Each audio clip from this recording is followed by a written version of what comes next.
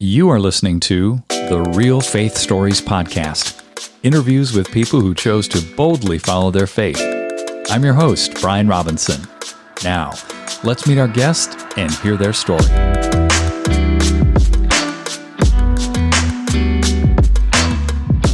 Jeremy, welcome to the Real Faith Stories Podcast. It's great to have you here. Brian, really looking forward to it. Thanks for the chance.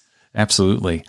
I'd like to start off just by really zeroing in on an event that occurred in your life in 2002. You were in Mexico with your wife, and you got into a very devastating car accident. Tell us what happened.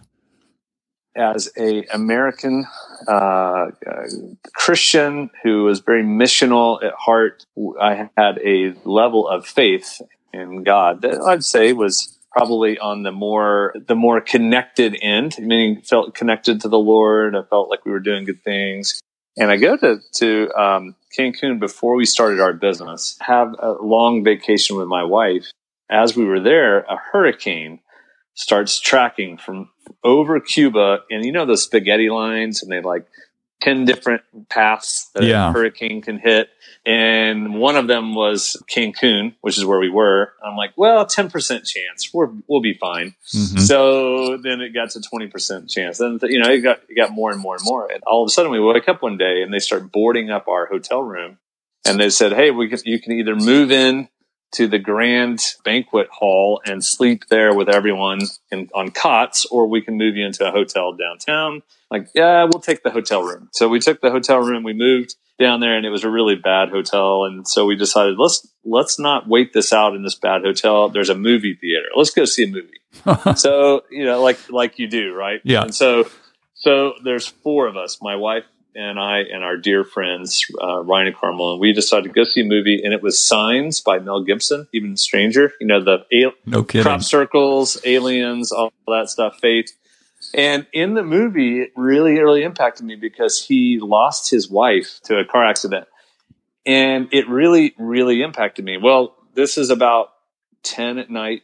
We get out of the movie. We need to get to the hotel. It's about an hour before the eye of the hurricane is upon us. And I look, and there's a taxi driver, which is a very entrepreneurial taxi driver trying to make money in a hurricane. No kidding. And he took us, it was literally 3 blocks, but we get in and I'm just pointing to it. And so I'm in the front seat. My wife's right behind us, and I start having a conversation with God. And the conversation was basically this: God, if anything happens to my wife, Kelly, I don't want to be Mel Gibson, because in the movie, he gives up his faith in God. Mm. And I was like, I don't want that. If anything happens to my kids, then I'll trust you. Mm-hmm. If anything happens to me, I'll trust you. Literally having this really, really deep contemplative prayer. And it was probably 2 seconds later that my wife yells out, "Watch out!" And I turn and look, and a drunk driver was joyriding in a hurricane, runs the red light right in front of our hotel where we were about to pull in. He was probably going 35, 40 miles an hour, and we were, barely moving, and runs right into my hip, pushes me into the driver's seat. When it pushed me into the driver's seat, I was not wearing a seatbelt, just to give you context. My sternum pops up, like literally expands a good foot, maybe. 9 ribs were broken. A number of them, a clean break. Wow. I was hit so hard in the hip that it severed my intestines. It bruised all of my organs. This is, just to give everyone listening a context, about 10:15 at night in a hurricane in Mexico, right? Wow. And it was a Category 3 hurricane. And again, it was right upon us. So I'm sitting in this taxi, and our friends were trying to go find help. My wife was hurt, and she's trying to help me. And I'm in the taxi probably 45 minutes before the ambulance came. Mm-hmm. That's when, about 20 minutes in. So the first thing that happened, if anyone who's been in a car accident like that knows, you're in shock and pain. And the pain, it was like I was being stabbed over and over and over again in my back. It hurt so bad, like ice picks. It was just horrible. Mm-hmm. And I'm screaming and I'm in shock. So I'm screaming outwardly, but inwardly I start having this really rational conversation with God. And I was like, okay, well, we just talked about this. I trust you. Okay. I can't believe we just talked about this. Yeah. Then I'm like looking around doing a damage assessment and I'm going, okay, how is there no blood? There's glass everywhere. How am I not bleeding? Okay, I can see my sternum. I can't feel my legs. I'm paralyzed. And I realized I was paralyzed. Now, I'm not paralyzed now, and there's a number of things that happened. Couldn't feel my feet, my legs. I saw my sternum. I had all this stuff that happened. About 20 minutes into it, I'm breathing really, really hard, but I can't get any breath because my lungs expanded so far out. Mm-hmm. And I look up at my wife. I just start shaking my head. And then internally, it got really serious because I'm like, I'm going to die in Mexico. In Mexico. Weird. I mean, it was just so surreal. And I just started having these deep conversations. And it was like, these were the things I thought of as I realized I was about to die. Number one was, God, was I your man? That was the number one thing, the first thing I thought of. Was I your man? Second was I a good husband? And the third was I a good dad?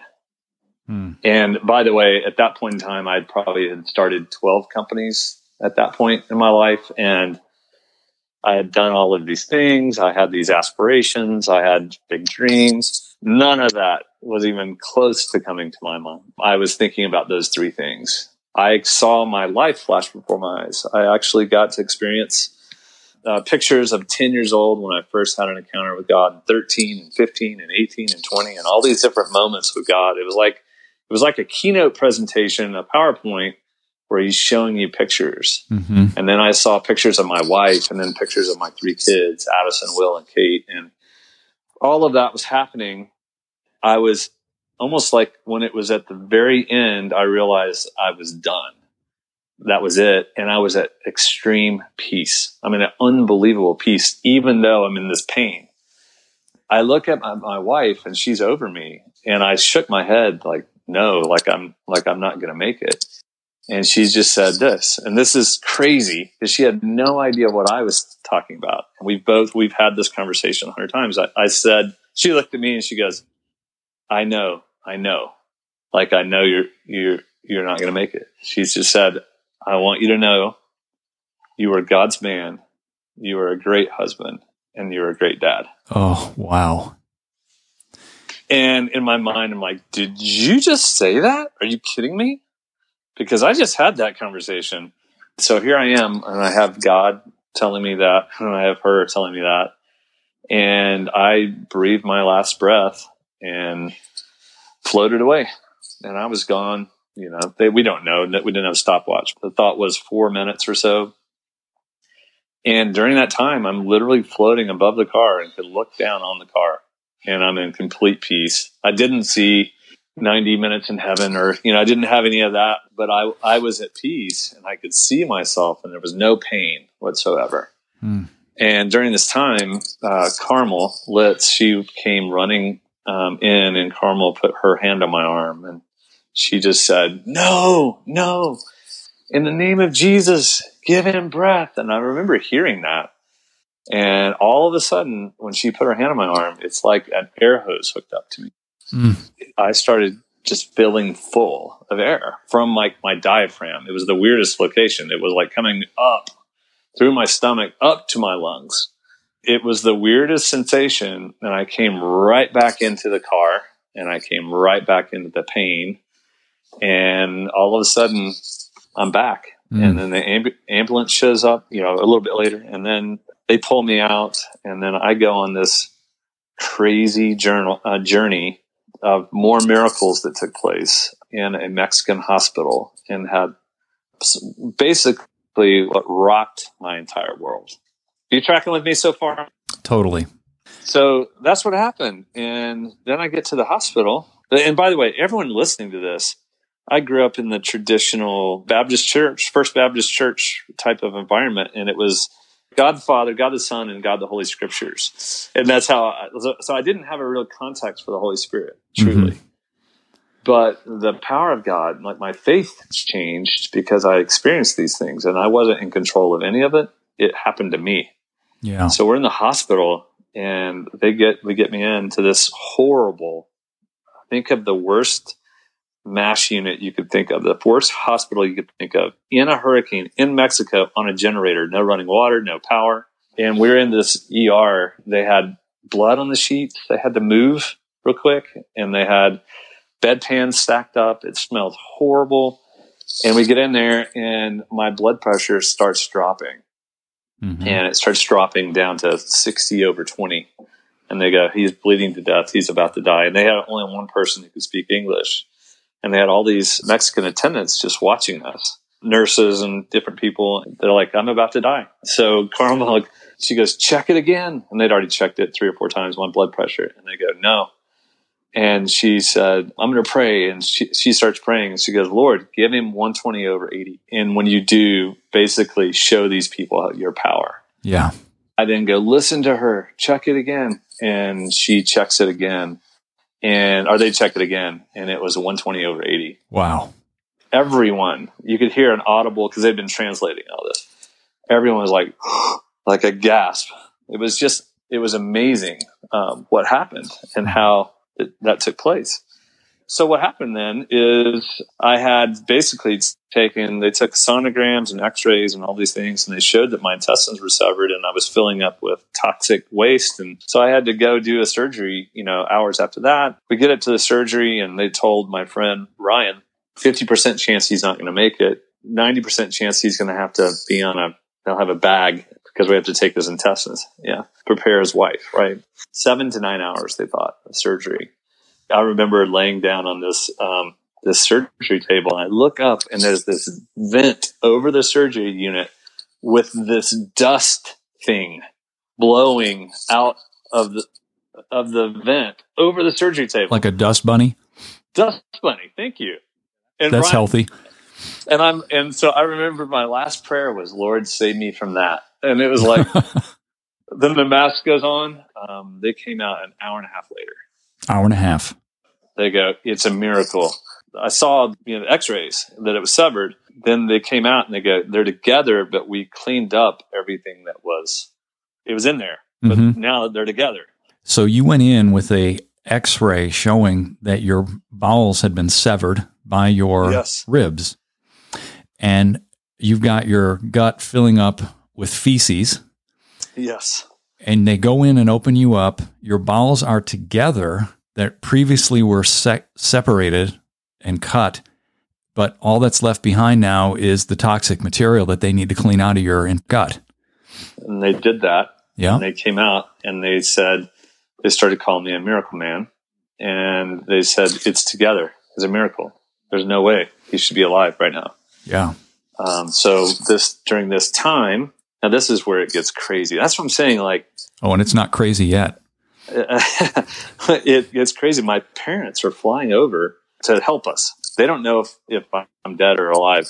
All they heard was there's a chance he might not make it out of surgery. Mm-hmm. So they're on an airplane. When they land, they're crying, and my mom is, they're really emotional, and they don't know where they're going. They don't have any details. All they had was an address. This guy was 2 rows ahead of them.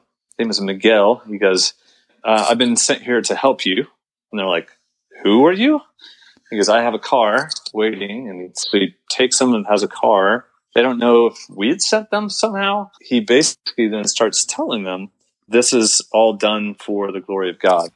Just to clarify again, your folks are in the plane and they meet Miguel, or was it when they got off the plane? When they got off the plane. He was 2 rows ahead of them, meaning? On the airplane, coming from America. Oh, okay. So he was on the same flight coming over from America.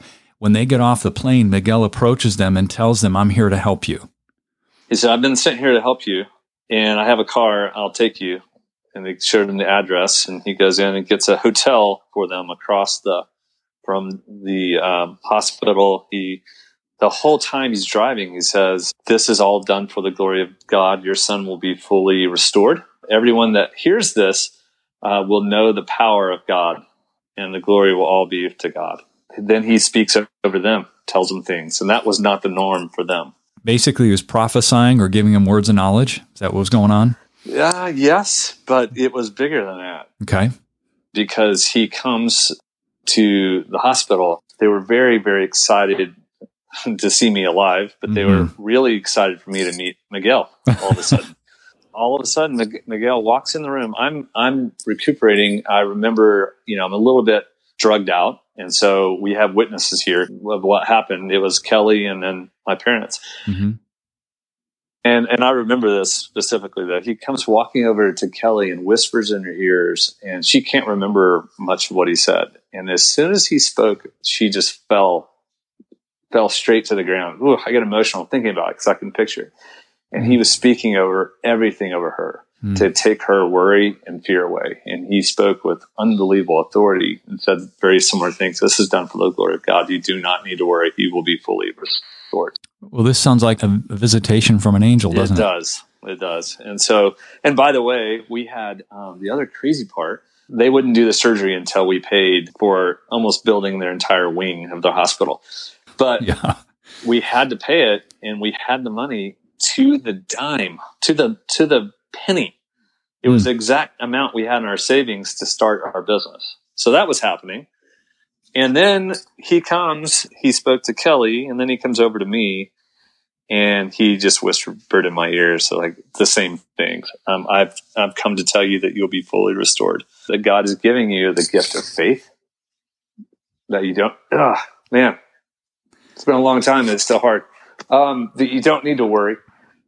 You will be fully restored, and everyone that hears this will know the power of God, and that know that He lives. And then he said more things I can't remember. I wish I could remember all of them, but I can't remember all of those things because of where I was in the situation. So he gives us his card. He said his name is Miguel. He was worked at the Marriott. He gave us a specific card with 3 phone numbers if we needed anything to let him know. So the next day, we were all amazed. We were glad that we were alive. It was crazy. There was still no running water. It was not a good situation to be in because there could be infection and all that kind of stuff. So anyway, the next day we needed some translation help. My dad tries to call him.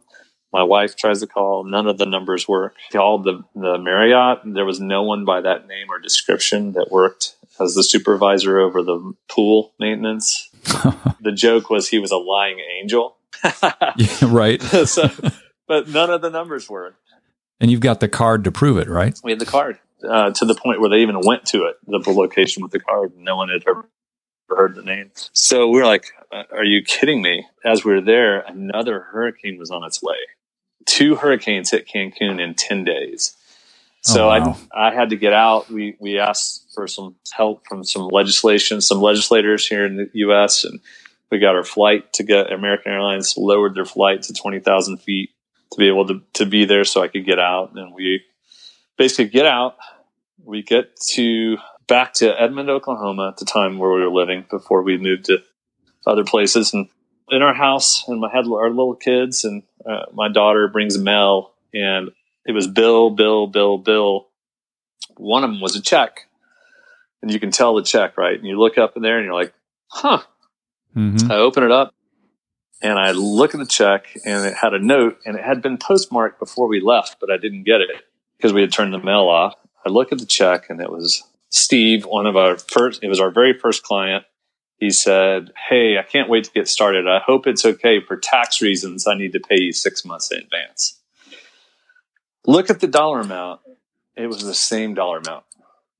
No way. That we had paid. No one knew, by the way, we had nothing left, and we were starting a business with nothing because all of our savings had gotten taken by the hospital. The same dollar amount that you paid the hospital to a penny out of your savings came in a check prior to your departure that you didn't get it till you got home. That's right. Incredible. My wife, my wife and I started weeping, and sure. And it changed our faith, and it changed our faith. What do you mean by that? So there's a faith. Everyone thinks faith. They go, "What's your faith? How's your faith? What's your religion? Are you a Christian? Are you a Jew? Are you a Muslim? There's a faith." Well, our faith was a traditional American faith. Well, God is good all the time. God is good. It's those things, but yet I didn't have the context of the Holy Spirit and the game plan of Jesus to infill us, to inhabit us. Didn't understand the power of God. I was afraid of it and taught to be afraid of it by most teachers or most preachers, or suspect of it is a better way to say it.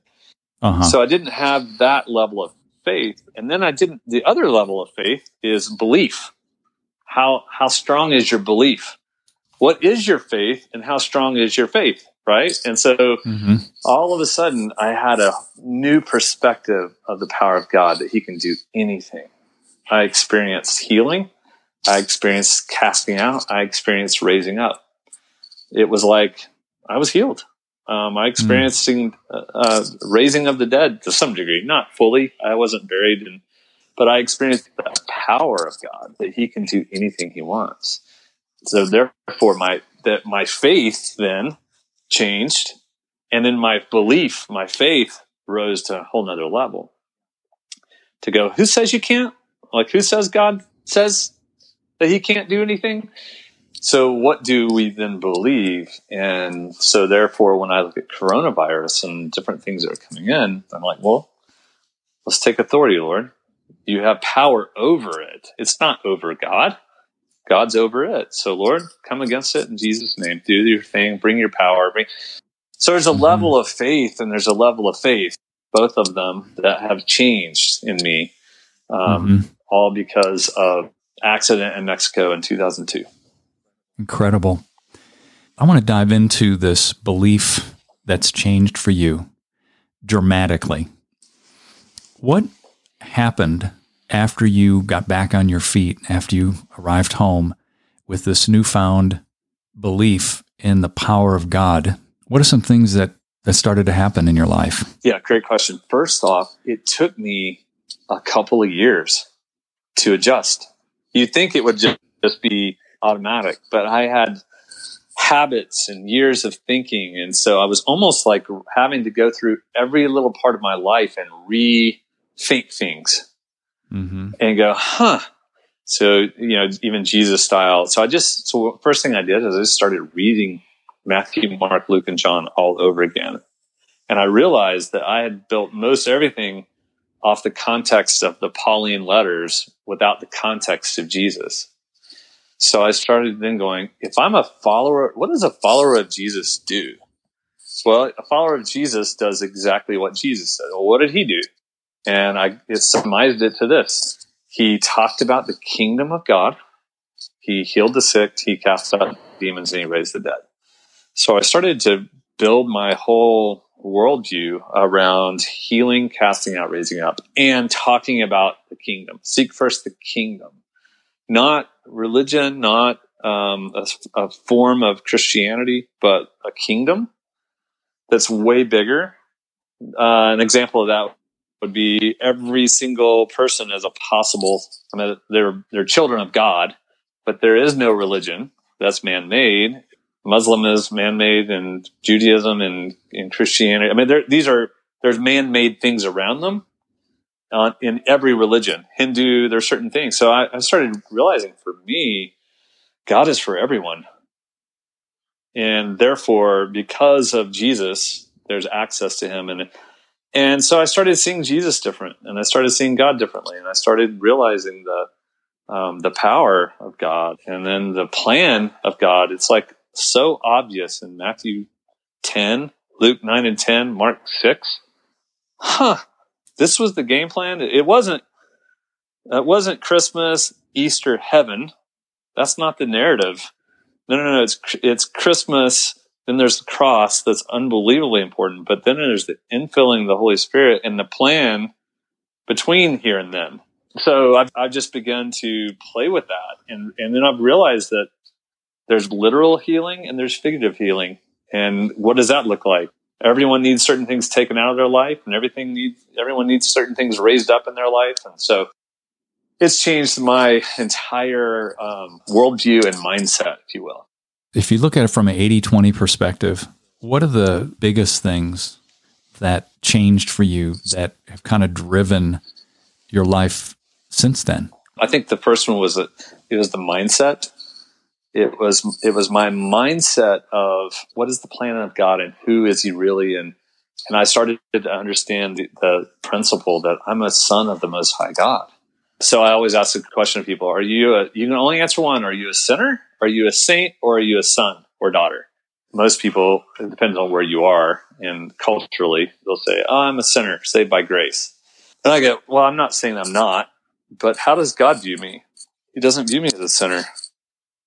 He's not viewing me as a saint. He's viewing me as a son." Yeah. And I started to change my relationship with God. Became a daddy.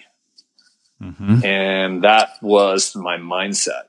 Then the methodology started to change, which is like, well, what do I do? And how do I play that out? And I just started becoming free of certain things, of certain man-made things, to go, well, I follow Jesus.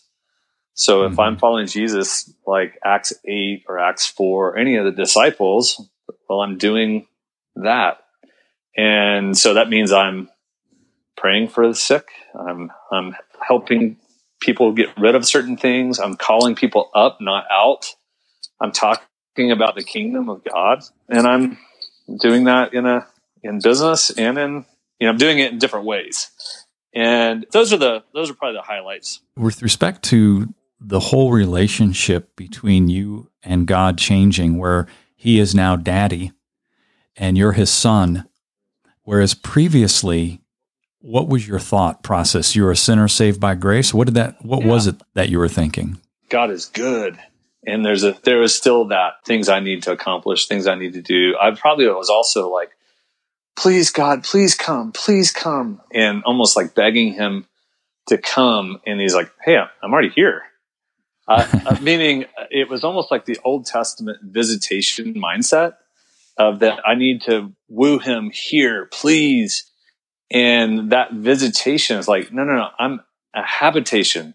Like I'm inhabiting you because my Holy Spirit is in you. And so therefore it takes a mind shift. And where I find a lot of Christians are Old Testament, New Testament, they haven't figured it out, and the teaching is all unique. So it's this amalgamation.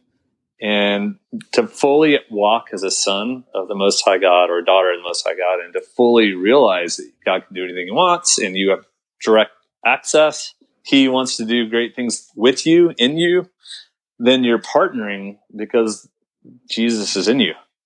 Yeah. And that is really, really hard to get your arms around. But when that happened, the priesthood of the believer in Hebrews started to take place in me. I think one of the things that many of us struggle with as Christians is the relationship side. It's all about relationship with the Father instead of performance. That's right. Yeah. If you were to coach somebody who's kind of in that place of performance and you're trying to get them over to the relationship view of Christ, what types of things would you share with them to help them do that? Help them see differently? I think it starts with the mindset, and it's the mind and heart. And the hard part is there's so much teaching that's fear-based.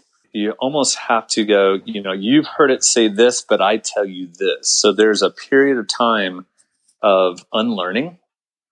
And a lot of Christians have had 20 plus years of learning and sermons in their heads and all of these things. And the walking with Jesus is an unlearning. Jesus took 12 blokes and He goes, hey guys, follow me. And then as He was going, it was like, you've heard it say this, but I tell you this. So I need you to know it like this, not like that. Yeah. And I think there's an unlearning process when walking with the Holy Spirit, but it's not out of you idiot. You really thought that. It's almost like, it's just very loving. It's like, oh yeah. No, it's not like that. It's actually like this. And so seeking first the kingdom conversations provoke a level of grace and a level of love that's unbelievable. And so things just started to fall off of me. I didn't have to do heavy surgeries. They were just, oh, well, if this, then I don't need to worry about that. And so some of the pressures or worries, or I got to jump through these hoops, those things, like an example would be, I started to, and this is language I started to use, I started to call myself up, not out personally. But years before, Brian, I would be like, God, you did it again. You're such a loser. Oh, Lord, please forgive me, forgive me, forgive me. Oh, I'm a sinner. And I would start to almost like, and Jesus would go, oh no, Jeremy, don't you remember? I took all of that away. No, you don't understand. It's not like that anymore. I don't view you like that. I view you like this. So then what I started to do was, oh, Jesus, that's not me. That's my old self. That's my flesh. I don't want that. So would you help me? Holy Spirit, help me deal with this. Let's get rid of this together. I viewed the Holy Spirit as an advocate with me, not God as a judgment towards me. So all of a sudden I realized he's fighting for me. He's praying for me. Interesting. Jesus is an advocate. He's praying for us. But what is the enemy doing? He's coming against us. So the enemy is wanting me to feel, you horrible person. How could you have done that? You are so he's constantly instigating this negativity between God and me and creating this narrative that's not right. And most Christians have fallen for that narrative. And where I've started to change was to view him next to me, working on behalf of me for us, because he's in me wanting to do bigger things. So powerful. What kind of has sprung out of your heart now, Jeremy, as I put this in air quotes, a life mission? Now that you've had this dramatic experience, what trajectory has God had you on to bring this forth into the marketplace? It comes out in the form of liberation. So liberating is the words to go, I'm fighting for the highest possible good of anyone. So to fight for the highest possible good means that sometimes there's love and support, and sometimes there's challenge. So it's the lamb and the lion. That Jesus wasn't just a lamb. And he's not a lion that you need to be afraid of. It's both and. And so if you look at Jesus, and so I just read the scripture, Matthew, Mark, Luke, and John over and over and over again. And then Acts. And when I understood those, then I could start to apply some of the other letters. And so if you wanted to study, that's how it plays out for me there.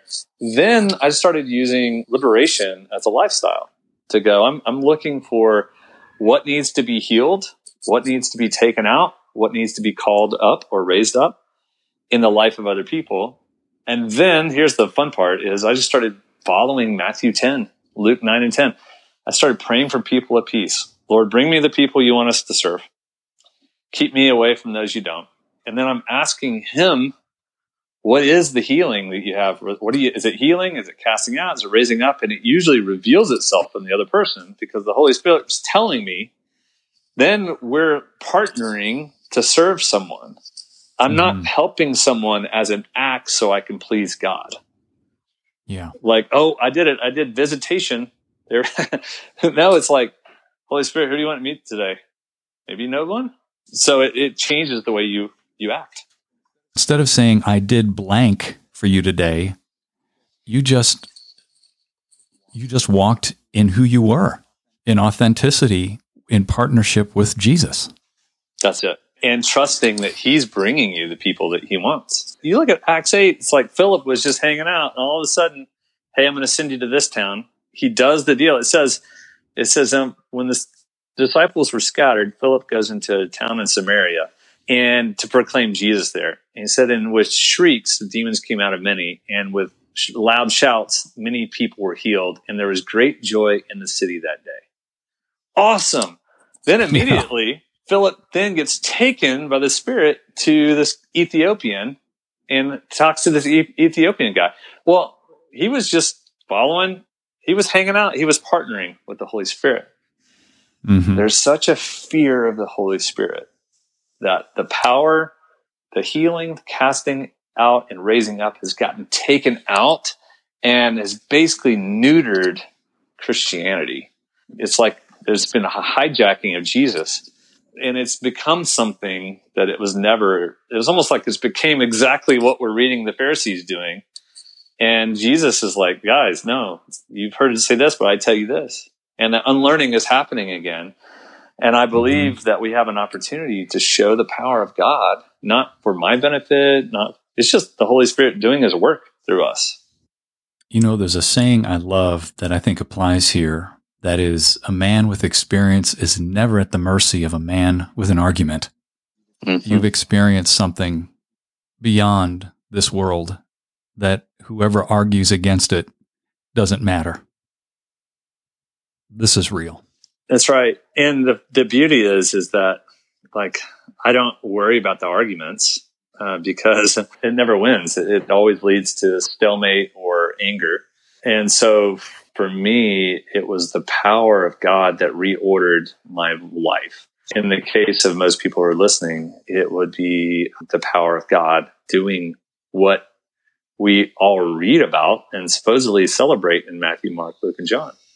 As I started to reread all of the stories, I realized like somehow all of my teaching I had been hearing had taken out the very power moments of God, almost like highlighting the things that weren't weird. But if you're going to be a follower of Jesus, you're going to do strange things because that's what a follower of Jesus does, because he's showing the power of God, that God can do anything he wants. I just got to experience it firsthand. And I will tell you and everyone listening, I am human. And even in telling the story, it's stirring up faith again, because we all drift. Even having those experiences, I still drift back into humanness and have to be reminded of it. But what I do for me is I use the shower every morning. When I turn the shower on, that's my reminder to pray for people of peace. Lord, who do you want me to serve today? Who do you want to position me? What do you have for them? Or if I have meetings, I'll go, what's the healing you want for so-and-so? Or is there anything that needs to get, called up or taken out? And it just, it's a reminder to stay in that mindset. And there's lots and lots and lots of days that nothing happens at all. And there are some days and weeks where it's like every single day there's something that happens. And I don't understand that. I also tell you this last thing, most of the stories we read in the Bible, these were guys that were only alive for a few years. All of them died except John, and they died at probably 40. So they were all really young. They were either martyred or they had a longer life cycle. Well, my point is, in our day and age, we live a lot longer. So we have to run a marathon. And it's a mind shift to go, hey, I've been following Jesus since I was 13 years old. Well, man, that's a long time. If I live until 80 something or 76 or whatever, that's a long time. And so it's a little different than what we read in Scripture. Jeremy, I'm amazed by your story and would love for you to pray for our listeners to finish up here today. I definitely will. Lord, thank you for being our daddy. Father, I pray for the real faith that you want to put in all of us, that you would call us up, that you would show us that you're not calling us out, that you dealt with our sin. Therefore, you brought us into life. And would you show us how you want to partner with us and how you want to live in us and how that works? And speak to us, Holy Spirit. I pray for a yielding and a humility and a newness and a refreshing season in everyone listening. And again, I pray for the faith to grow, and I pray for the faith to grow. Just both of them, or just the belief that we would actually believe you for who you are, that you would do mighty things through us. In Jesus' name, amen. Amen. Thank you so much, Jeremy, for joining us today. Pleasure. Thank you, Brian. I appreciate what you're doing. Hey, everyone. Thanks for listening. Please make sure you subscribe to the show and share this with someone you believe would be encouraged and motivated by these stories. Until next time, I'm Brian Robinson, reminding you that the greatest decision you could ever make is to ask Jesus Christ to become the Lord of your life. If you haven't done that, read Romans chapter 10, verses 9 through 11. Thanks again for listening.